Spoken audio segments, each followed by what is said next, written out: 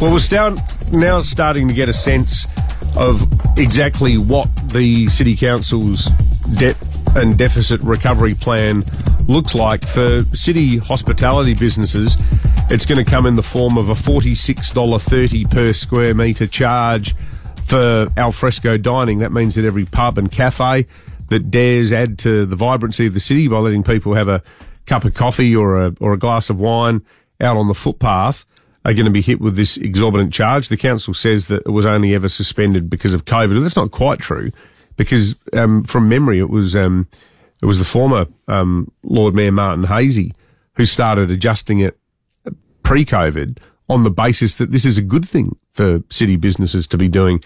Now, we've spoken to some city businesses in the last few days who are gearing up for a big challenge to this. Interestingly, and this is almost one for the Smeg file, the state government in framing budgets talks about an efficiency dividend, which is a valid measure aimed at making sure that departments are doing heavy lifting too when it comes to reining in costs. I'm not sure if they're necessarily doing that at the City Council. There's a couple of things I've heard and seen in the last few days. One is that apparently the council's decided, as part of its sort of, showcasing its green credentials, they've got this electric vehicle that the Lord Mayor drives around in, quite validly on council business. But it's got a driver. But the driver is a council security guard, because that's sort of outsourced. So in order to get someone to drive the car, they tapped one of the security guards and said, well, when the Lord Mayor needs the car, we'll get you to drive it for her. So what that means is that at times the council is actually one security guard down roster-wise, so they need to get an extra one in to cover the shortfall. But more ominously, and I can't stress enough, this is something that has not come from the council, it hasn't come from any councillors, but there's a pretty jaw-dropping document doing the rounds that I understand is legitimate.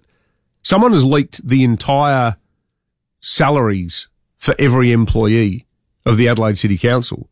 It's an Excel spreadsheet document.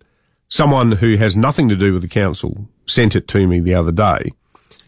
Now, the number of people at the council who are earning just astronomical money, and clearly a lot of them are doing important work, but are they all necessarily? Is every single one of these positions and every one of the sort of secondary level positions, like the level at which they are remunerated, would, I think, come as a real surprise to a lot of ordinary workers. And that the fact that it's being on-passed around town, I'm loath to sort of document it in a really detailed sense. Can you give a general, is there one sort of capture in an overall sense for our listeners? There's dozens of people earning more than 120 grand. Like stacks and stacks of people. Dozens? Yeah, heaps. Like really, really, really big salaries. Now, clearly, whoever's leaked it or whoever's distributing it, and I've spoken to a couple of people about it and they've heard about it too, the clear reason it's out in the public domain is that there's a sense that the council is a bit of a law unto itself, and it's not prepared to even look at its own costs as it sets about this process of clobbering city businesses at a time when they can least afford it after COVID and when the city's population is still not back to the levels it was before the pandemic.